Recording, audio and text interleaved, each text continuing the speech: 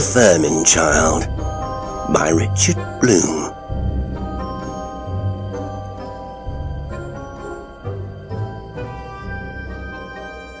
Elizabeth Firmin was an ordinary woman. Her husband was an ordinary man. They lived in a modern apartment in Menlo Park, which is certainly an ordinary town. But their child, Tommy, was extraordinary. Elliot Firmin had been a graduate student at Berkeley when he met Elizabeth. She worked in the administrative offices of the university. She was a pretty girl, blonde, snub-nosed, with happily impertinent lips, grey eyes, and a well-moulded body, which, not without vanity, she clothed in the latest fashions. She had found Elliot appealing. He was lean, dark-haired, sharp-featured, with shoulders that sloped impatiently forward, giving him an angular stance, as if he were holding himself ready for a sudden start, like a runner in a game. His movements were quick and nervous, enhancing the impression of latent forces tightly reined. He was funny and sarcastic, and he startled Elizabeth. She, finding secretarial work dull, liked that. When they were married, they moved into a student apartment which was small, dirty, and bohemian. Travel posters and penny poetry were thumbtacked to the plywood walls, and half-empty wine bottles stood atmospheric vigil on orange crate tables in the brief intervals between parties. There were a few books lying on the brick and board bookcase shelves, but there were not enough of them to lend seriousness to the pretension of scholarship. Elliot himself soon abandoned even the pretensions and shifted his field from chemistry to education. Tommy was born 7 months after their wedding. A premature baby only in the social sense. His development had been normal enough, so it seemed, until the day Elliot had installed the hi-fi set. Elliot was an enthusiast. Stereophonic locomotives roared through the room. Stereophonic oceans raged at their door. Stereophonic jungle animals rambled across their eardrums. And Elliot loved them all.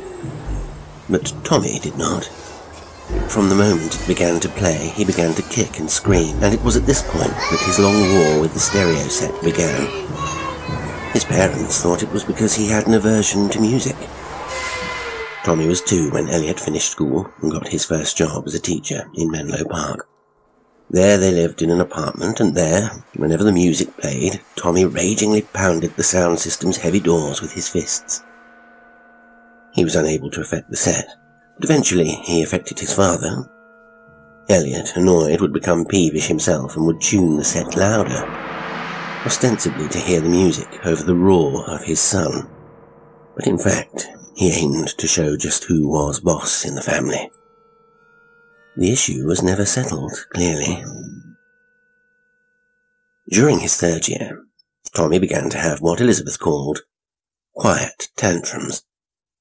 They occurred without any apparent reason. Odd movements they were, contortions, writhing as though his muscles had some spontaneously sensuous rhythm of their own. Elizabeth tried scolding, massage, and finally a new mattress, but the movements went on. Elliot received a raise, and they moved to a new and larger apartment, a 6-family California 2-story place with a lawn, common utility room, and an enclosed play area out back. The other families had toddlers too, and in the manner of suburbanites, Elliot and Elizabeth met the other people there through the children. It wasn't long before Elizabeth joined the other mothers in the patio or play area to drink coffee, chat, and watch the children play. Occasionally, the girls, as they thought of themselves, had morning martinis. Evenings and weekends all of the adults shared cocktails and barbecues, and Elizabeth loved it. But she wasn't sure about Tommy. He began the business with the spoon about the time of his 4th birthday. At first it was just a matter of his insisting that he be allowed to carry the spoon. A battered tablespoon he had apparently found somewhere, wherever he went. He kept it carefully in his jumper pocket, treating it with more affection than any puppet or shaggy stuffed animal. Clearly it was his spoon, and he treasured it. But soon he began to polish it. Daily at first, and hourly later. Usually he used his pants cuff or shirt sleeve, gently rubbing to and fro, holding the spoon this way and that in the light, watching it carefully, breathing excitedly as he did so. At first Elizabeth thought he was mimicking her, for often he watched her fight her weekly kitchen battle with the tarnished silver. But soon she realized it must be something else. He was too intense about it, and it made her uneasy. The three of them were sitting in the living room one evening, Jazz playing loudly, and Tommy huddled in scowling defense in the farthest corner of the room. By now he had abandoned his physical attacks on the record player. Now he just stared at it. But this evening he did something more. They watched him as he hauled himself from the floor, tumbling some surrealistic structure he'd made with his plastic blocks as he arose, and pulled that spoon from his pocket. He turned it over repeatedly in his hand, the solemn gravity of the very young bearing his movement company. Slowly he bent towards the loudspeaker, but averting his eyes sideways, focused on the spoon. He moved it in little circles, in long straight lines. Next came spirals and figure eights, all sculpted in the air. These latter he repeated, and his head began, an automatism, to nod rhythmically with his baton. Elliot smiled. Well, what do you know? We've got a band leader in the family. Elizabeth was immensely relieved. Of course! That's what it is. What else? Asked Elliot. I'd wondered, that's all, she replied. He ignored her. What do you think, Tom-Toms? He smiled over his new coined diminutive. You want to be a drummer? Or are you a horn man? Tommy paid no attention. His grey eyes followed the slow geometry of his wand. His mouth was open. His tongue moved restlessly, rhythmically, back and forth over his lower lip. His tousled, silky light brown hair had fallen over his forehead, and his eyebrows, already bushier, broader and darker than ordinarily seen in children of his age, seemed to curl downwards at their ends, as if they were willing themselves to frown. He did look like a symphony conductor, thought Elizabeth. Happily she called to the child. Tommy, come on over here to Mommy. Tommy shook his head. He went on carving his symbols out of the air. Intense. A tiny necromancer. Exorcising. Elizabeth was hurt. Why had he refused to come to her? It was a few weeks later that they were sitting in the living room after dinner. Elliot was correcting papers. Elizabeth was sewing. And Tommy was sitting on the floor, pushing some toy cars about. It was quiet, except for those muffled sounds which creep through apartment houses in the evening. Tommy stopped playing to stare at the floor. He got to his knees, pulling his spoon from his pocket. With great care he polished it, using his blue corduroy trousers as a cloth. Still kneeling, he cocked his head sideways, averted his eyes again, and began to wave his spoon slowly about, sweeping it in twisting, athetoid motions. His wrist seemed like rubber. A chill coursed through Elizabeth. Tommy was conducting when there was no music. Elliot, sensing her shiver, turned. Tommy? What are you doing that for? He asked. Tommy didn't seem to hear. He continued to move the spoon. Tommy? What are you doing? The boy made no reply. Except for the business with the spoon, there was nothing else tangible which his mother could point to in order to account for her growing uneasiness. Tommy played with his friends. He ate well, slept well, and seemed capable of entertaining himself. Comparing him to other 4-year-olds, Elizabeth felt differences which were difficult to pinpoint. There was no question that Tommy was brighter than others. His vocabulary exceeded that of the 6-year-old Watkins child downstairs. But it wasn't that kind of idiosyncrasy that troubled her. For one thing, he had begun to have long periods of silence, which, unlike the moods of other children, seemed to have nothing to do with his being angry or tired or feeling hurt. Elizabeth found his silences, preoccupations, if they were that, hard to understand. She herself was an extroverted person who rarely gave in to moods. Conversation was her joy. She had never understood the silent people. Elliot would, Elizabeth thought. Most dark-haired people did tend to introversion, but even he liked to be sociable. Where could Tommy have picked it up? Maybe Tommy had inherited his temperament from Elliot. It was alien to her, alien and repugnant, and now a little frightening. As the months passed and Tommy grew taller, he began to grow thinner too, looking less and less, Elizabeth thought, like her. There was more of Elliot showing in his face now, a development which she didn't welcome, although she wasn't too surprised.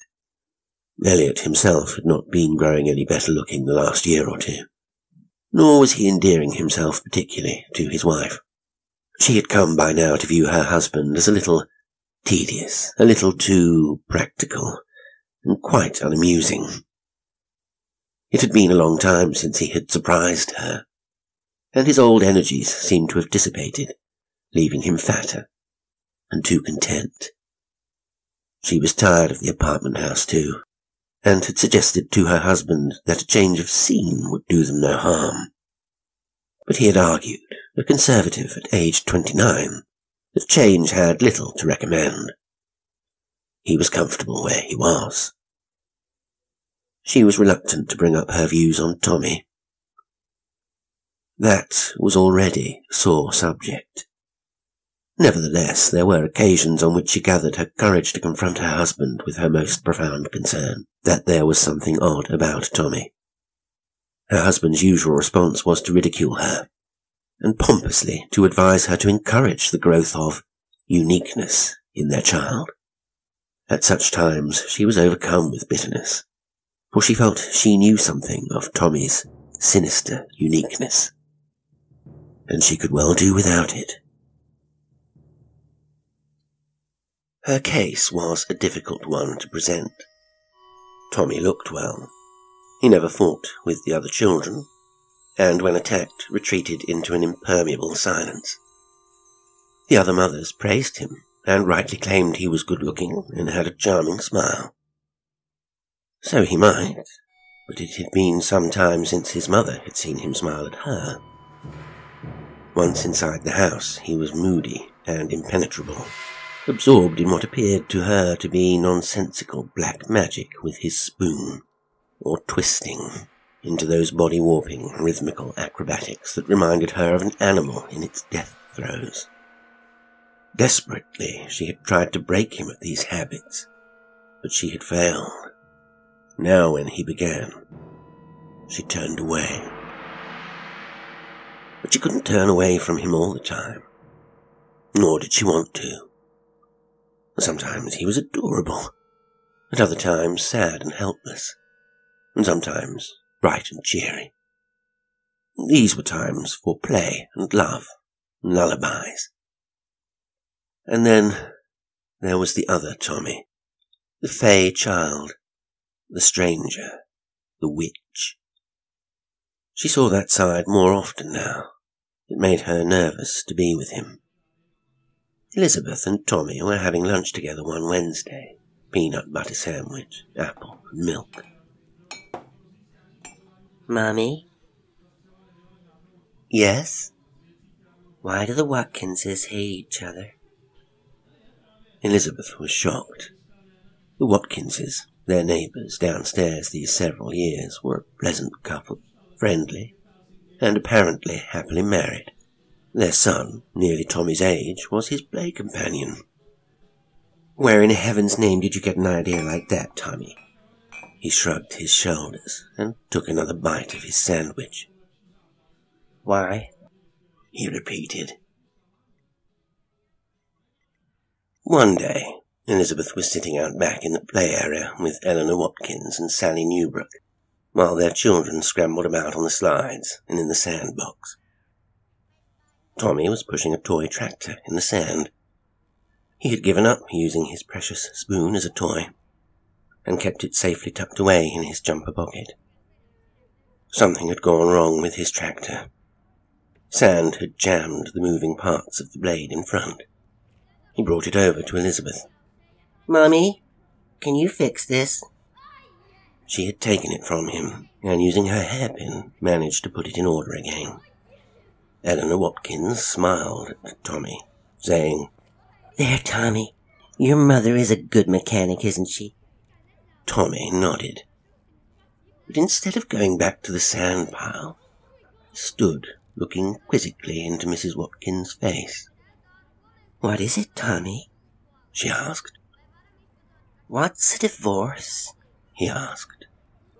Eleanor Watkins blushed deeply, turning to Elizabeth with a look of fury over Tommy's question. "Did you tell him?" Eleanor asked Elizabeth bitterly. "No, certainly not," said Elizabeth, shocked by Tommy's question and by her friend's angry accusation. She faced Tommy. Tommy looked up at his mother, a look of deep hurt passing over his face. Without answering, he turned his back and shuffled despondently back to the sand pile. "I told you it was in confidence." Eleanor Watkins was near tears. "But I tell you, Ellie, I didn't mention a word," cried Elizabeth. "Not to a soul." "I'll bet." Eleanor Watkins stalked angrily away, pulling her children along after her. "What's that all about?" asked Sally Newbrook, who had been sitting quietly as an amazed bystander. Elizabeth was near to tears. "It can't hurt to tell you now. Not after that. Eleanor has been thinking of getting a divorce. She's not getting along with Fred at all. I guess they're having some awful scenes. It was a surprise to me, but she just told me about it and asked me not to tell a soul. I feel so embarrassed I could cry. I didn't tell anybody, not even Elliot. I just don't know why Tommy had to ask her that question. She had no right to jump to conclusions. Tommy probably didn't know a thing. It was just a coincidence, that's all." "Oh, I'm sure it was," agreed Sally Newbrook. "It had to be." That evening, in the quiet of the living room, as Elliot graded papers, Tommy waved the spoon with a new violence. It was more than Elizabeth could bear. It hadn't been her day.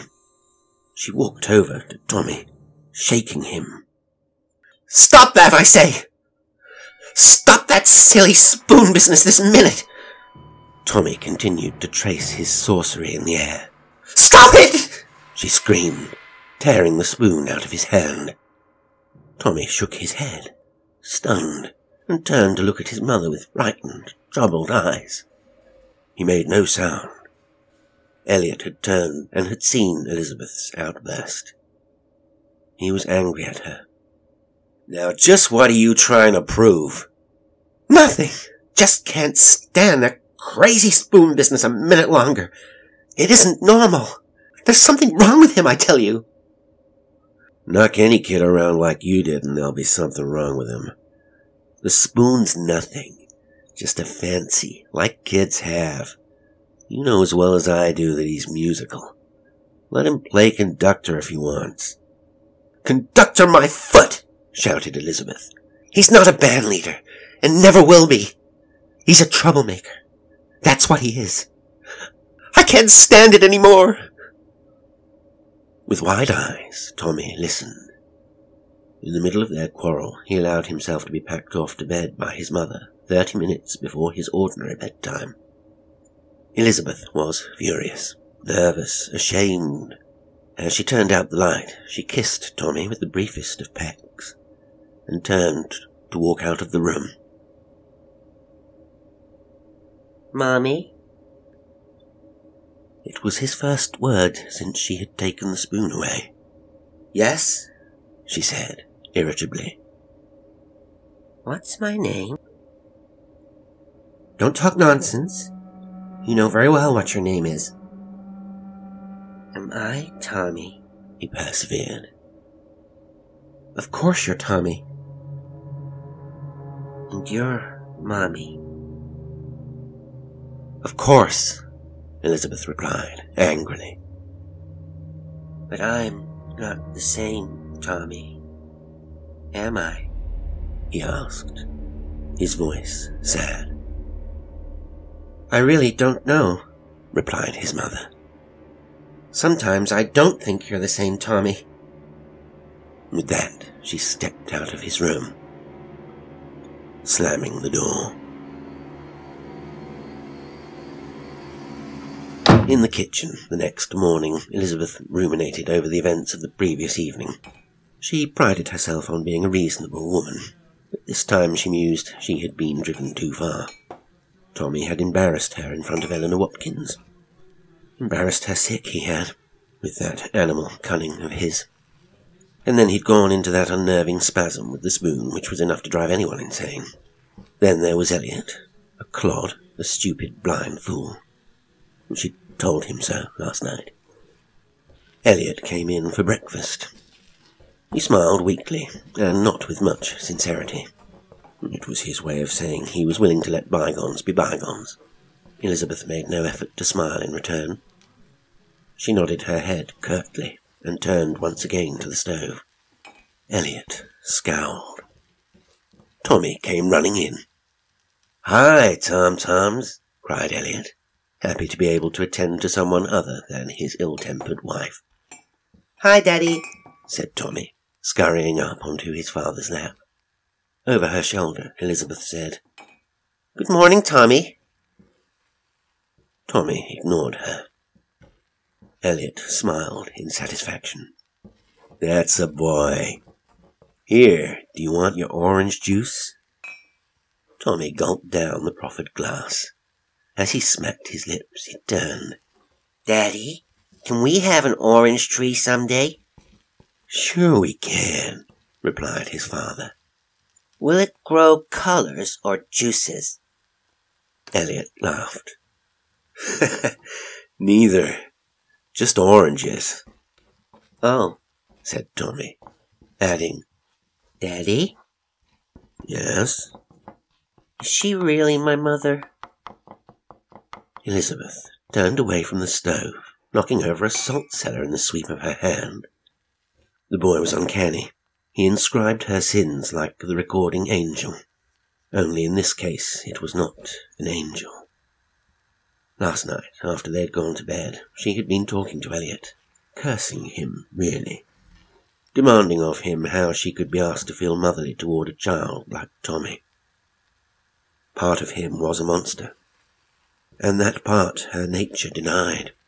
It was as if her whole self was possessed of that mysterious instinct of organs which recognize their kin, but reject alien tissue, building antibodies against it.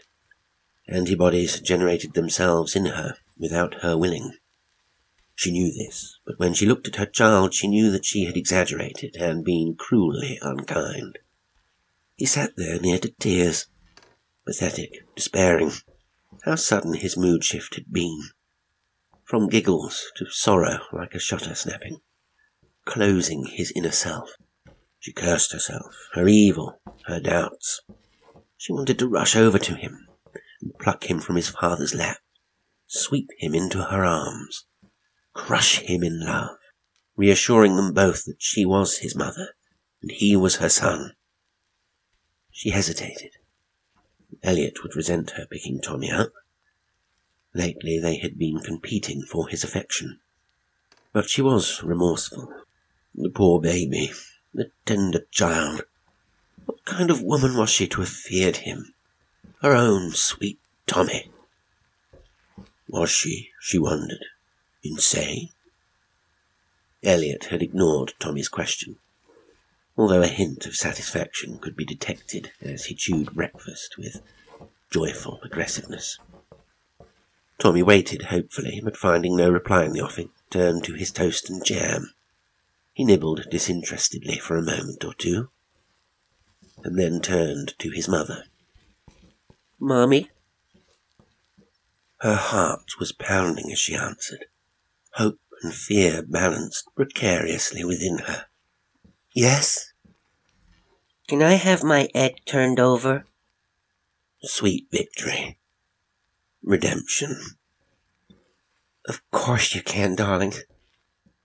How much she loved him. Mommy? Yes, sweetheart?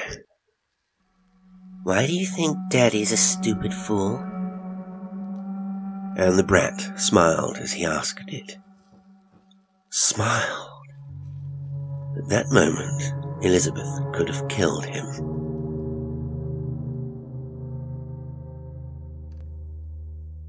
Elliot came home early, resolved to have it out with Elizabeth. Her behaviour with Tommy had been intolerable. She was all love one minute, and all fury the next. And she was so nervous. What a change from the easygoing, vivacious girl he had married. Elliot didn't like to think about it, but the marriage was going downhill. Elliot was convinced that Tommy was at the root of the trouble. Tommy was such a sweet boy. Why couldn't Elizabeth enjoy him? Oh, he could agree that Tom Tom's was a little moody once in a while. That was no reason for her to get upset. As for the spoon business, well, it might be a little funny, but why fuss? He'd outgrow it. Elliot believed in permissiveness. Let children grow up without carping at them all the time. He was sure Tommy would turn out all right. He needed time, that was all. No one was home when he arrived at 4:15. He presumed they were probably still out shopping. Elliot looked around the kitchen for something to eat. He was munching a cold leg of chicken when he heard the footsteps on the balcony by the front door. There was a light knock simultaneous with the door being pushed open. Hello there, Elizabeth. It was Eleanor Watkins. She walked into the living room, calling again. Elizabeth? Nobody in here but us chickens, Elliot called back. Oh, Elliot, is that you? Nobody else.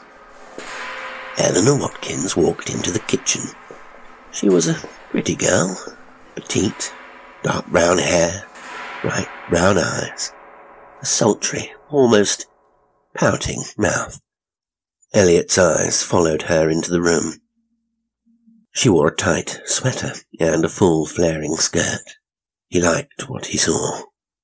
Oh, but you're home so early, Eleanor smiled, pleased and surprised. She liked Elliot. A little, I guess.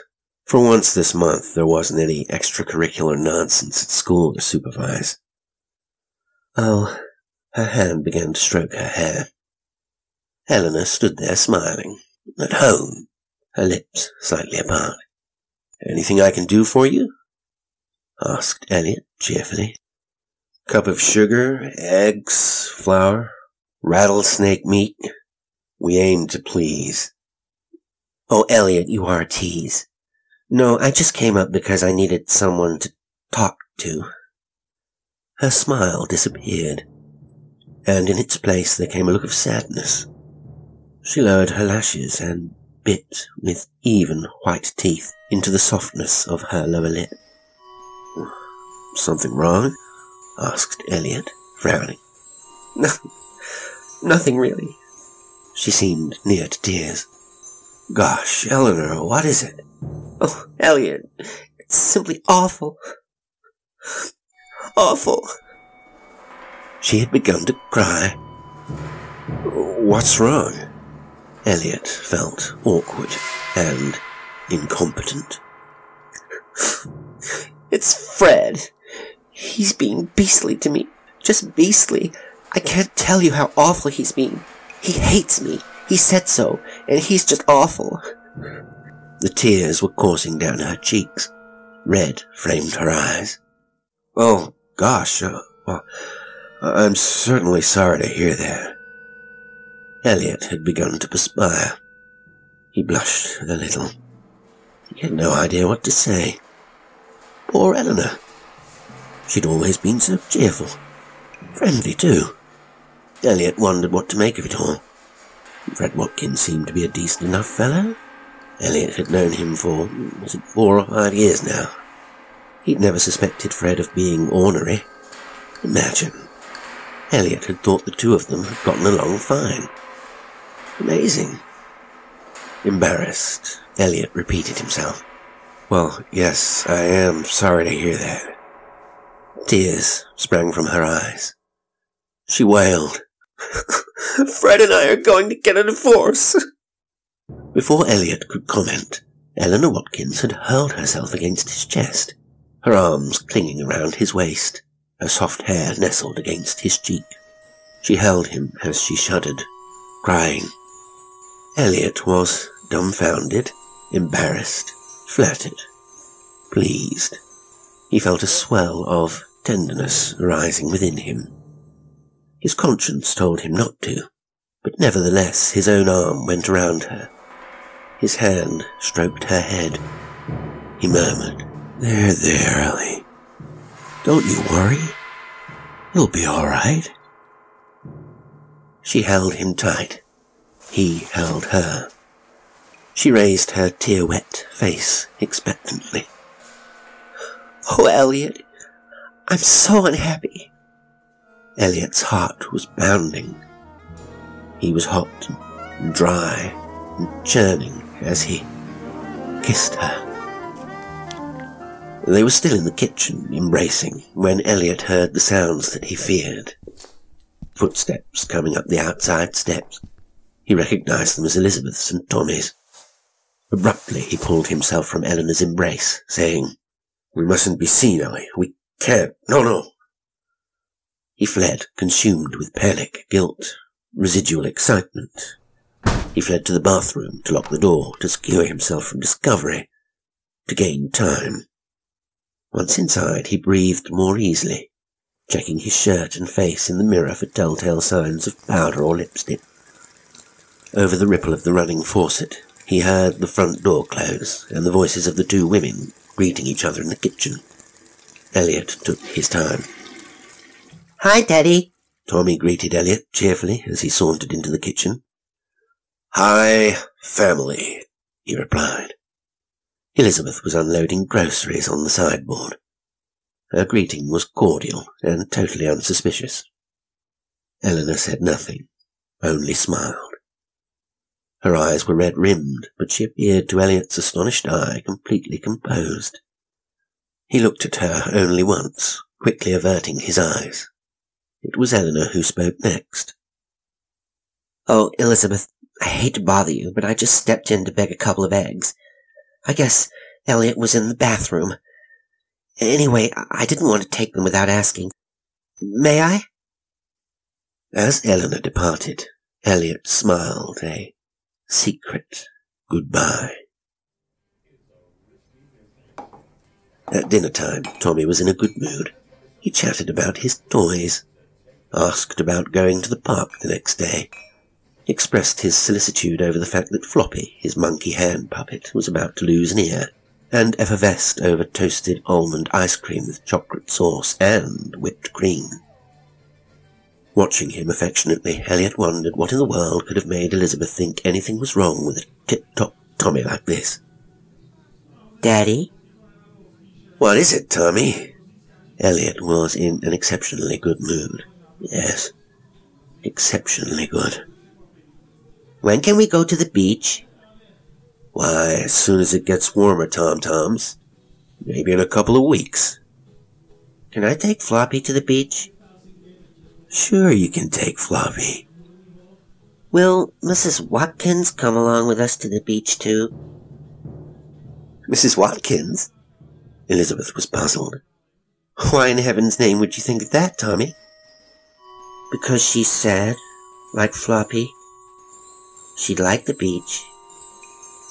Why, that's very nice of you to think of her, Tommy.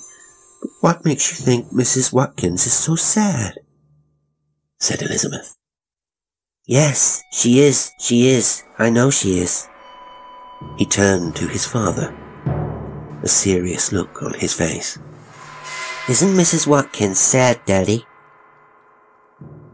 Elliot, infused with a guilty conscience, turned scarlet.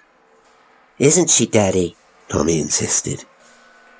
Why, yes, Tommy, I suppose she is. Elizabeth had no idea why Elliot seemed so uncomfortable. Perhaps, she thought, he was reluctant to talk about the private problems of adults.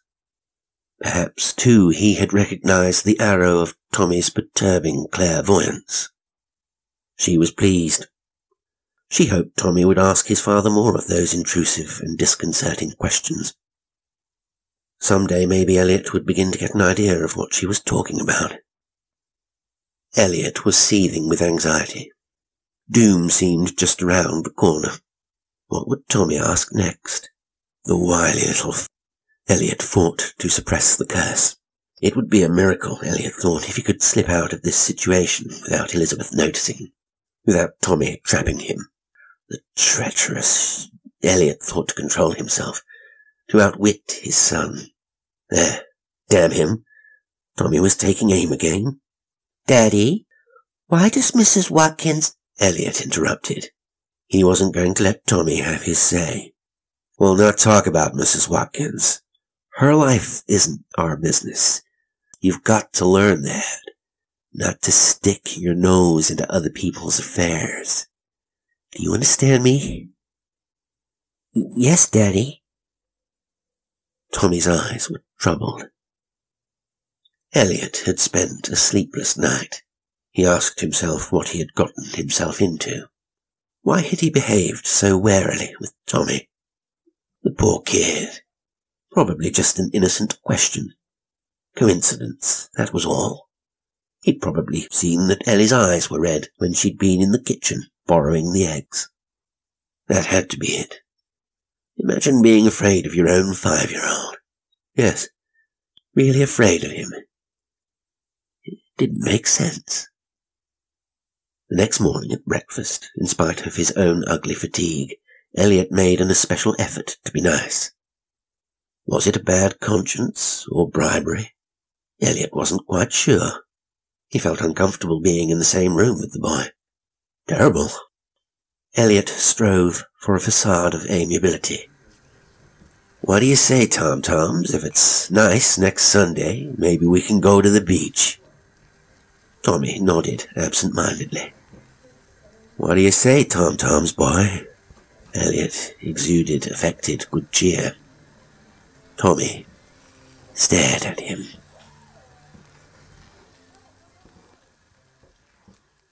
Elizabeth had been in bed with the flu for 4 days. Sally Newbrook had taken care of Tommy most of the time, while Elliot, more considerate and affectionate these days than he had been in years, prepared the meals. The apartment had gone to pot.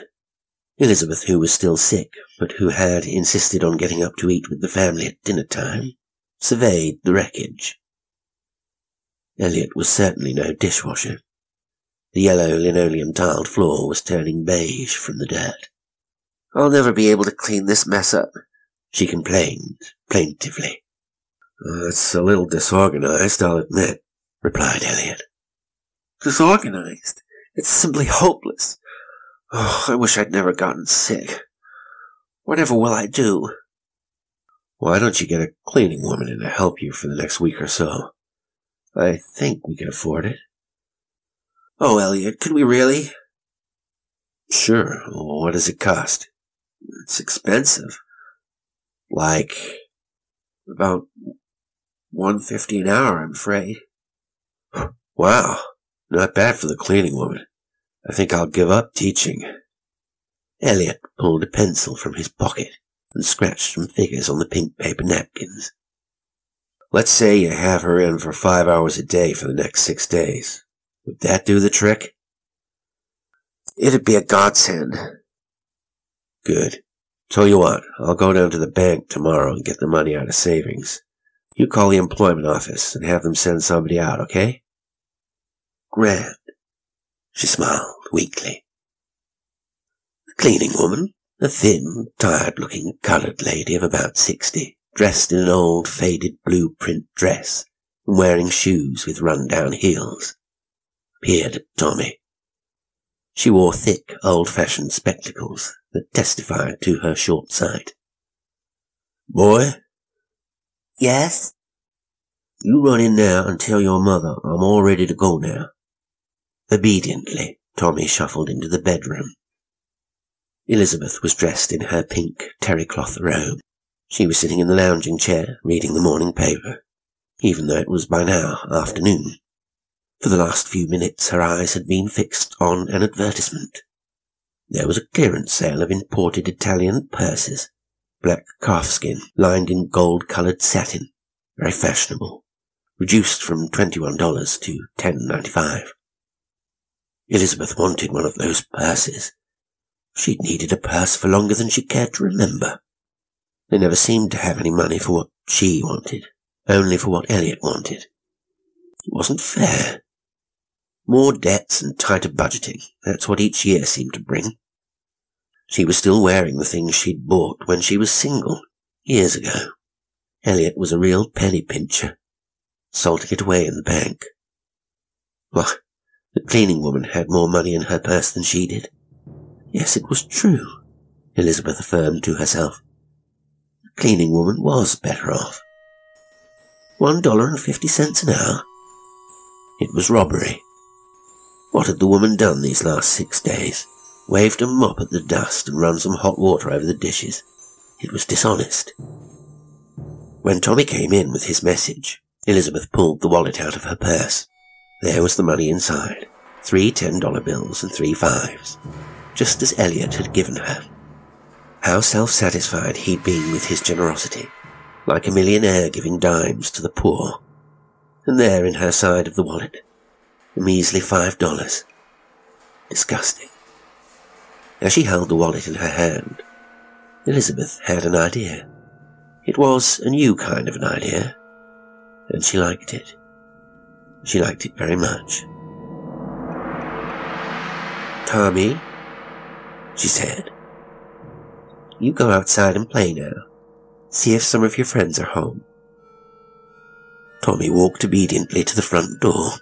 She listened carefully as his steps ran down the outside stairway and faded away into silence as he reached the patio below. She waited another moment. She needed time to gather her resolve.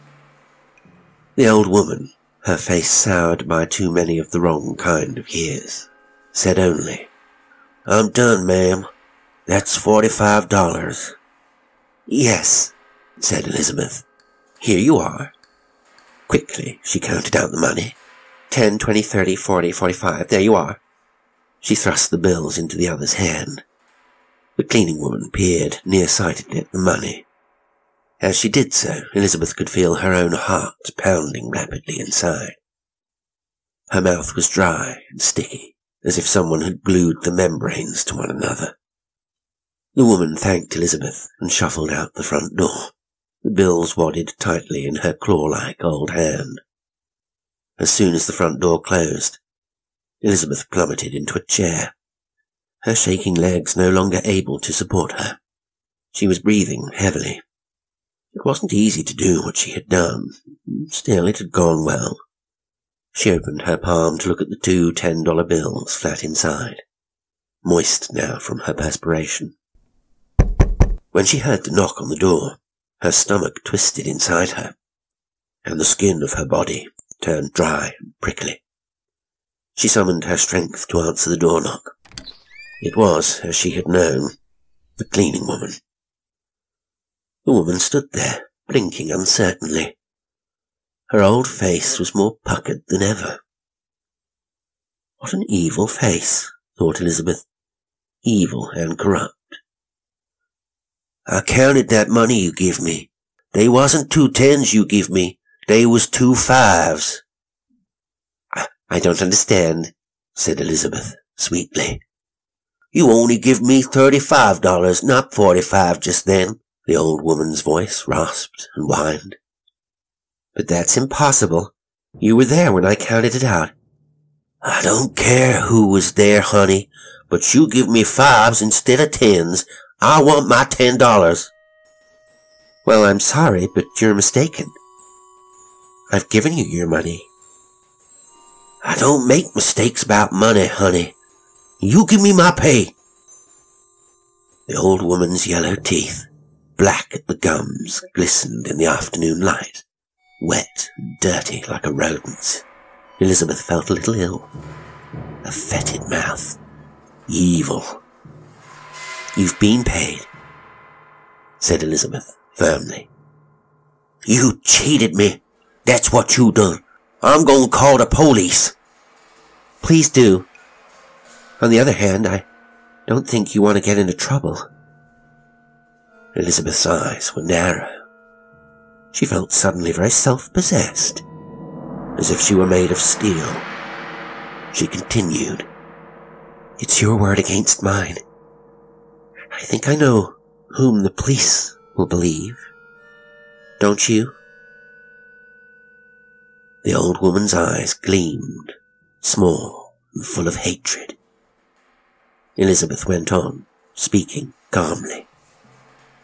Besides, I think there's some silver missing in the buffet. The old woman blinked rapidly. Her breath came in short gasps, wheezing like a squeaky bellows. Her mouth moved, but no sound came. There was a silence of a full minute while the two women measured each other and themselves. The old woman's shoulders sagged. Bitterly, she said, "Thank you, honey. You must need that money real bad. I won't forget you. No, I won't." Elizabeth stood on the balcony and watched as the old woman walked slowly out of sight. Elizabeth was surprised to find herself smiling.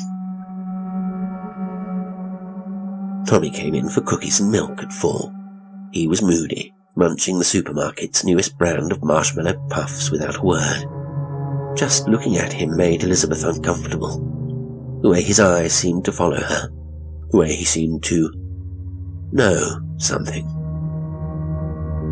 Well, Tommy, is there something you want to say? She challenged him menacingly. Tommy shook his head, his fingers buried in his pocket, caressed his spoon.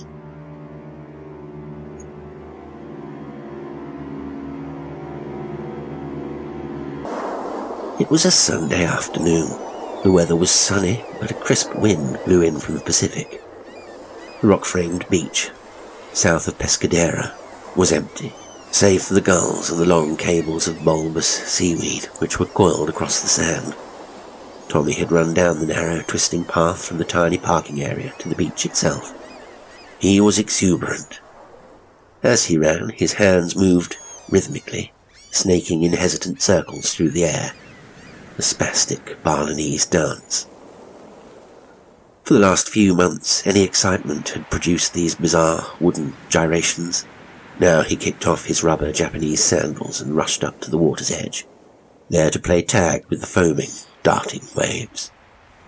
Occasionally he stopped to check his coat pocket where Floppy the monkey had been put to ride, head forward, like a baby kangaroo in a pouch. His parents walked some 50 or 60 feet behind him. They were talking, their heads close together, each straining to hear the other's voice above the roar of the sea. "Look at him go," said Elliot. "Why, he runs like a sandpiper." "He loves it," agreed Elizabeth. "It's good for him to get out." "Yes," agreed Elizabeth. "it is good for him. Maybe that will help." Her voice trailed off, tentative. "Yes," said Elliot. "Maybe it will." Elizabeth looked curiously into the face of her husband. "You see it too, then?" "Yes," said Elliot quietly. Elizabeth experienced a wave of relief. After all these years of blindness, of lying, of angry denial, Elliot had at last opened himself to the truth. She was no longer alone. She and Elliot were together again, bearing a burden together. She reached out her hand to grasp his. He responded, holding hers firmly. It had been a long time since they had walked hand in hand like that. As far as Elizabeth was concerned, it was rebirth. Elliot, too, was glad that he had stopped lying to himself and to her. He would face the facts head on. "He's a strange child," mused Elliot. Yes. He's getting worse.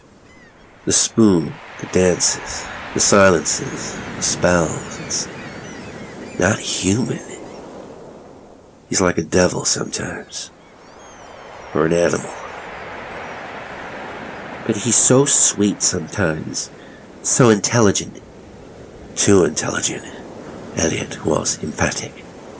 "Yes, that's true," she spoke bitterly, then asked, "Do you have any idea, Elliot? I mean, why it had to happen to us? What have we done wrong? Why did we deserve it?" Elliot shook his head. She went on. "What is it? What is he that makes him this way? What's wrong?" "I don't know, really. Maybe he's sick. Sick in the head. Nutty. It's hard to believe. I've never heard of any sickness like this. But if it's not sickness, well, maybe it's something even worse. Something diabolical. I don't know." "It scares me, Elliot. It really does." "Yes. Me too." Ahead of them, Tommy was seated on the sand, waiting for them.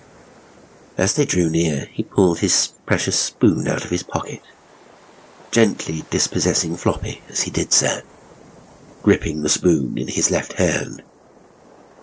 He gestured like a divine in a benediction. His ritual had begun. It was the first time that Tommy had ever pointed a spoon at either one of them. They didn't understand his intentions, but they understood evil. They stood transfixed as the spoon swung through the air, an eerie aura ominously portending. Elizabeth's spine chilled. Frosted, tingling fingers raced out her limbs. "Tommy!" she shouted. "Stop it! Elliot, make him stop!" Elliot strode up to his son and grabbed him by the shoulders. He shook the boy so hard that the child's teeth rattled. "There! That ought to shake some sense into you." There was a fool's grin on Tommy's face. He began to laugh, but not like a child. It was the cry of a whooping crane, hooting from the treetops in the whispering quiet of the seashore's night. That laughter consumed him until he fell back, dazed on the sand, horror-stricken, spellbound. His parents could only watch. When he had recovered wit and strength, Tommy, his face bland and expressionless, asked, "We're all frightened, aren't we?" His parents didn't answer. "We'll go away now, won't we? We'll make it go away." "Do you want to go home, Tommy? Is that what you mean?" his mother asked. Tommy clutched the spoon so tightly in his small hand that the knuckles grew white. He aimed the spoon at his parents. "I'm going to make it go away, Daddy. I'm going to make the ocean drown the noises down. The noises go away in the water. I wave the waves, wave the sounds. Good waving, sound buys. The fish will drown, go down, round with the sound, down to drown." "Oh, Tommy, please!" His mother was pleading, fighting back the terror and the tears. "Please don't talk like that. Listen to me, Tommy. I'm your mother. Please, tell me what's wrong." "The ocean is wrong, Mommy. The waves are too noisy. It's too deep and nobody can swim. The fish don't play anymore, but I'll wave them away. Then Floppy can play. And it won't scare me, Elliot, like the devil sometimes, or an animal." "Tommy, what are you saying?" Elliot was aghast. "Too intelligent, Elizabeth. Sick in the head or something worse. Something dies. And Floppy, with his ears coming off." "My God!" Elizabeth's hand covered her mouth. Her face was snow pale. "He heard us. The kid heard us." Elliot was appalled. "He heard what we said. He must have heard what we said way back there behind him on the beach. He heard us. No, he couldn't have." Elizabeth's eyes were closed as she said, "Yes, Elliot. He's been hearing us all along. Hearing everybody. I've been wrong. He wasn't reading my mind. He's been listening." She whispered the last words. "It's not right," Elliot shouted angrily. "He didn't tell us. We didn't know. He'd have to have ears like a dog, like a bat, an animal. Oh, that's not it. It can't be. It's the other." Elliot's voice had dropped low, as one first discovering the grand conspiracy. Triumphant, understanding, but half insane. He faced his son. "Well, Tommy, is that it? You can tell us now. We know." "I love you, Ellie. Elizabeth must never know. Oh, Elliot, I love you. Is that the way I love Elizabeth, Daddy?" Tommy's voice was bland, but his face was excited. His eyes overbright. He clenched and unclenched his fist about the spoon. Elliot began to move toward his son slowly. The muscles in Elliot's cheek twitched. Tommy watched him carefully, like a cat gauging the approach of an antagonist. He raised the spoon and pointed it toward his father, saying, "You cheated me. That's what you done. I'm gonna call the police. They'll take Floppy, and he'll kill everybody. He'll kill the ocean. Thank you, honey. I won't forget you. You must need that money. No, I won't." Elliot stood still. Elizabeth stared at her son. The sound of sea surf encompassed all of them, the salt wind burying them with whispers, the ocean roaring oblivion at them. And her child smiled back. He laughed sweetly. Choir boy, an angel. And then, doubling into twisted deformity, began to roll in the sand, flailing it with his hands. He was screaming, flecks of froth flying, tiny flakes being blown with the sea foam coming from the sea, his cries merging with the circling gulls, his laughter with the roar of the sea.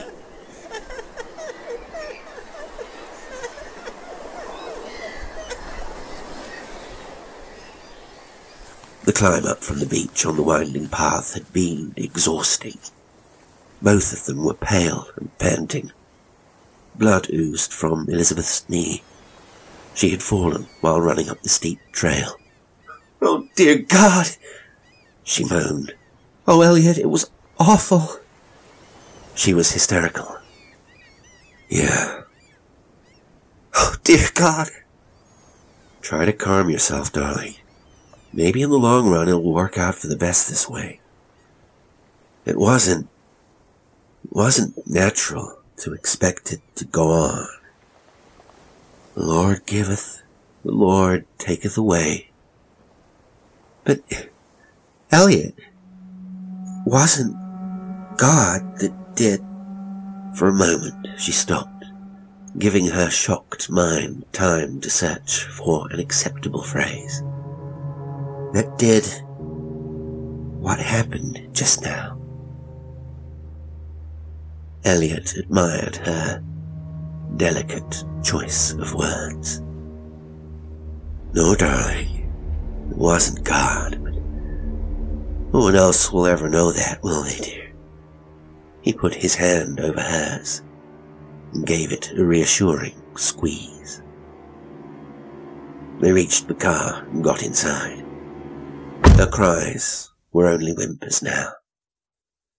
As she fought for composure, she replied, "No, dear." She held tightly to his hand as they sped away from the empty beach, hurrying to the nearest telephone.